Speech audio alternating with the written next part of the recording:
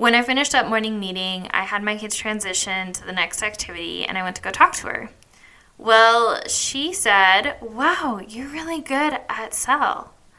And I was like, yeah, thanks. I had no idea what it was. And I was thinking to myself, what is SEL? What does that mean? So, like any good teacher, I did what you would typically do. I Googled it.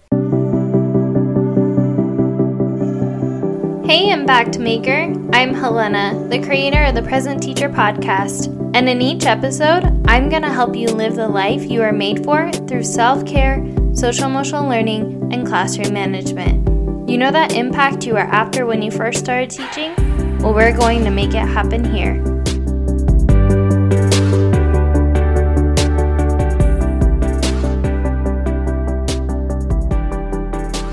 I still remember the first time I heard a teacher talk about social-emotional learning. You see, it was my first year teaching as a kindergarten teacher in a small town in New Mexico. I was teaching my little ones during morning meeting, and we were talking about a problem I noticed the day before. I had noticed that the kids were having a really hard time sharing their crayons and pencils and just some of the manipulatives we were using during centers time. So during morning meeting, I talked about what I was seeing and maybe some choices we can make to fix it. Well, while I was having this conversation with my kindergartners, my mentor teacher sat down at one of the tables to listen. When I finished up morning meeting, I had my kids transition to the next activity and I went to go talk to her. Well, she said, "Wow, you're really good at SEL." And I was like, yeah, thanks. I had no idea what it was. And I was thinking to myself, what is SEL? What does that mean? So, like any good teacher, I did what you would typically do. I Googled it. You see, this was before social-emotional learning was a big thing. I hadn't been taught it or had a program that incorporated it like in my college programs. So, it was new. So I looked it up on Google, and I thought, okay, cool. Thoughts and feelings. I got it. I can incorporate this into my day. But as time went on, I realized it's much more than that. You see, there's so much more to social-emotional learning than just thoughts and feelings. So for all of those teachers out there that are wondering, what is social-emotional learning? And why is it important? And how can I incorporate it into my classroom? Then this episode is for you. So if you are like me, then grab a cup of chai and let's get started. Now, you might be wondering, what is social-emotional learning? You might have heard that social-emotional learning is a process of developing and using social skills and emotional skills. But you see, it's a lot more than that. You see, social-emotional learning is a method that helps all children better comprehend their feelings, thoughts, and emotions, and to understand them in themselves and in others. It's the ability for a child to recognize their feelings and comprehend why they're feeling that way and what the next step is, or recognize in another student and how they can help or what they should do next. But I would be lying to you if this was the end of our conversation about social-emotional learning. You see, it's so much more than that. There are actually 5 components of social-emotional learning. The first one is self-awareness. You see, self-awareness is the ability to understand and identify one's thoughts, feelings, emotions, strengths, and weaknesses, and how that impacts your behavior or in someone else's. So let me give you an example. Let's say a child walks into your classroom and they're crying. They're crying because they are exhausted because they didn't get any sleep last night because, I don't know, they were busy watching TV, something happened. You see, when a child is able to identify that they are upset and why, because they are tired, and they're able to tell you that, that is self-awareness. It's that ability to identify why they are acting or reacting the way they are and why that emotion is there. Which brings me to component number 2 of social-emotional learning, which is self-management. Self-management is taking ownership or control of your thoughts, feelings, emotions, in a way that moves you closer to your goals or where you want to be. So, for example, let's say a child recognizes that they are upset about being tired, and so they choose a breathing technique to regulate their emotions that you taught them earlier. This is self-management. They used self-awareness to identify how they were feeling and why. Then they chose a self-management skill of regulating their emotions. The third component of social-emotional learning is social awareness. Social awareness is putting yourself in other people's shoes with empathy and in an ethical way. So, for example, let's say we have a child who sees another child crying at the playground. They go up and ask them, "Why are you crying?" The child says, "I have no one to play with." In that moment, the child understands that that person is upset and they realize how that would make them feel. So they invite him to play with them. You see, this child was able to use social awareness to identify that there was something upsetting the other child.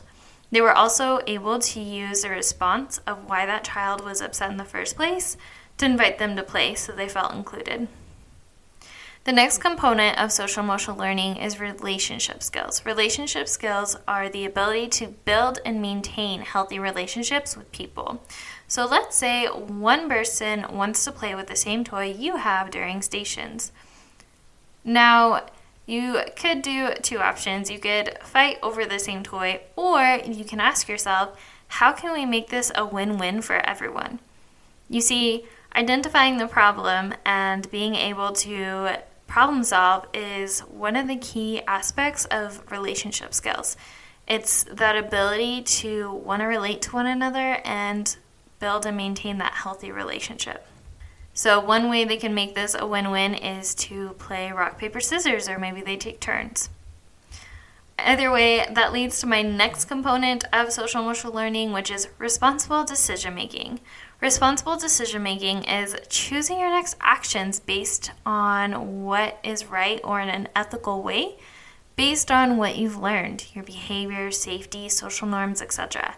So let's go back to the same situation. You're playing during stations with blocks. You want to play with the same toy that another kid wants to play with. And you might be wondering, how can we make this a win-win for everyone? Well, maybe you let the child play with it first and then you get a turn after. Or maybe you play rock, paper, scissors. This is a great example of what responsible decision making looks like. Now, you might be wondering, Helena, why does this matter? Why does this matter to me as a teacher? Well, you see, there are many benefits to incorporating social emotional learning into the classroom. For example, when students are incorporating social emotional learning on a daily basis, they are able to build strong relationships with their peers, parents, family, and with you. But relationships isn't the only reason why social emotional learning is important. When you incorporate social emotional learning into the classroom, it leads to better performance academically. In fact, in a study, they found that programs that incorporate social emotional learning on a daily basis, students that participated improved 11 percentile points when it came to their IQ. On the same note, 27% of those students improved academically at the end of the program. But that's not the only benefit to social emotional learning, and here's the last reason why. And to be honest, I'm really passionate about this. It reduces anxiety and depression. Children are able to identify and regulate their emotions and be aware of how they're feeling and how to react accordingly. And this is a skill that's not only going to impact them in the short term, but long term as well. Studies have shown that those programs that incorporate social emotional learning lead to 18-year-olds that are very healthy and comprehensive in their well-being and in their wellness.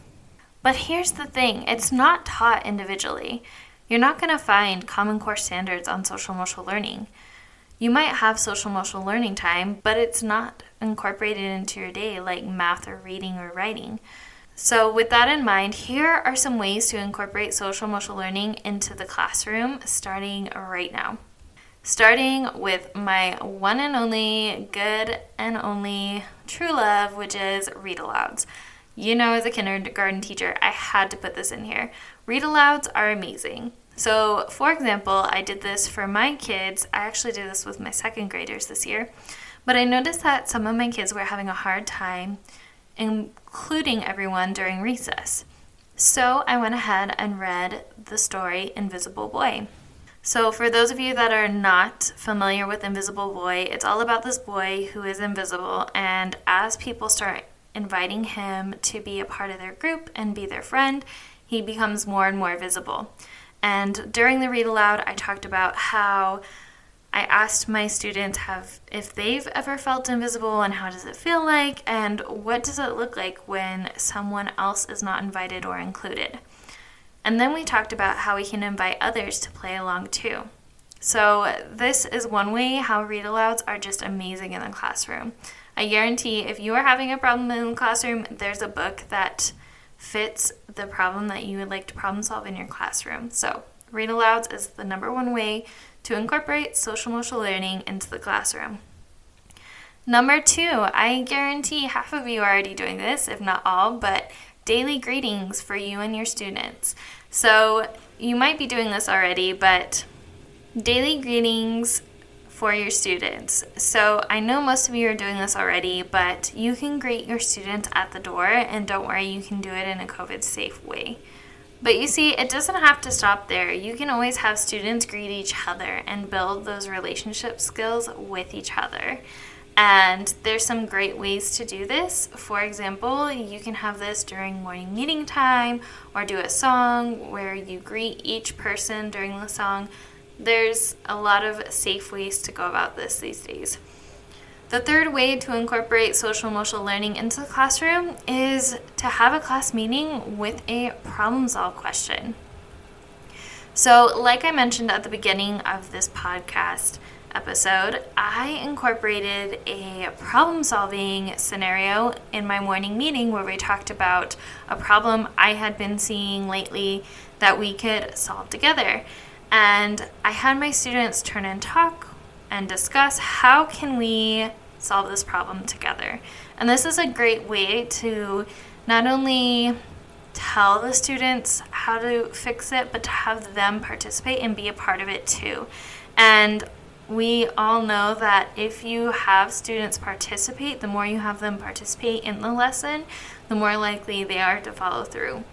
So incorporating a problem of the day or discussing a problem you've been seeing or a scenario you've been seeing the previous day is a great way to incorporate social-emotional learning into the classroom. The fourth way to incorporate social-emotional learning into the classroom is to help your students identify their emotions and feelings. So this isn't for just the primary students. I've seen upper grades do this as well. But you can always have charts, flashcards, or emojis that represent the different emotions and help kids identify how they're feeling, and then help them with the next step, which is identifying why. All of these are a great way to incorporate social-emotional learning into the classroom. It helps students become self-aware of how they are feeling and their thoughts and actions and why. The fifth and final way for this episode that I have for incorporating social-emotional learning into the classroom is to help facilitate problem solving into the classroom. I know as teachers we're busy and it's hard to just let students work through their problems. However, I like to act like a fly on the wall when it comes to my students and their problems in the classroom. So, for example, if I have two students that are arguing about something, I like to pull them aside and we have a discussion. And during this, I'm not answering for either student. I'm letting them discuss their thoughts and feelings. So this is something you can incorporate today. The first thing is I have each person share what happened and how that made them feel without the other person interfering. So we have a rule that this person talks and we cannot interrupt their thinking or their thoughts. And the same goes for the other person. The next part is discussing how that made us feel. Did that make us feel sad, angry, upset, frustrated? So really helping students with that self-awareness and identifying where that emotion or their feelings are to help be aware and where the next steps can be. The next step is apologizing. So we talk about how we can apologize and say, I'm sorry for blank, and we can apologize for hurting each other's feelings, etc. These are just examples. But after you have your kids apologize, you can come up with the next step. How can we fix it? What can we do in the future to prevent this from happening? So again, to review my steps for facilitating problem solving in the classroom, number 1, have each person share without the other person interfering. Step number 2, discuss feelings.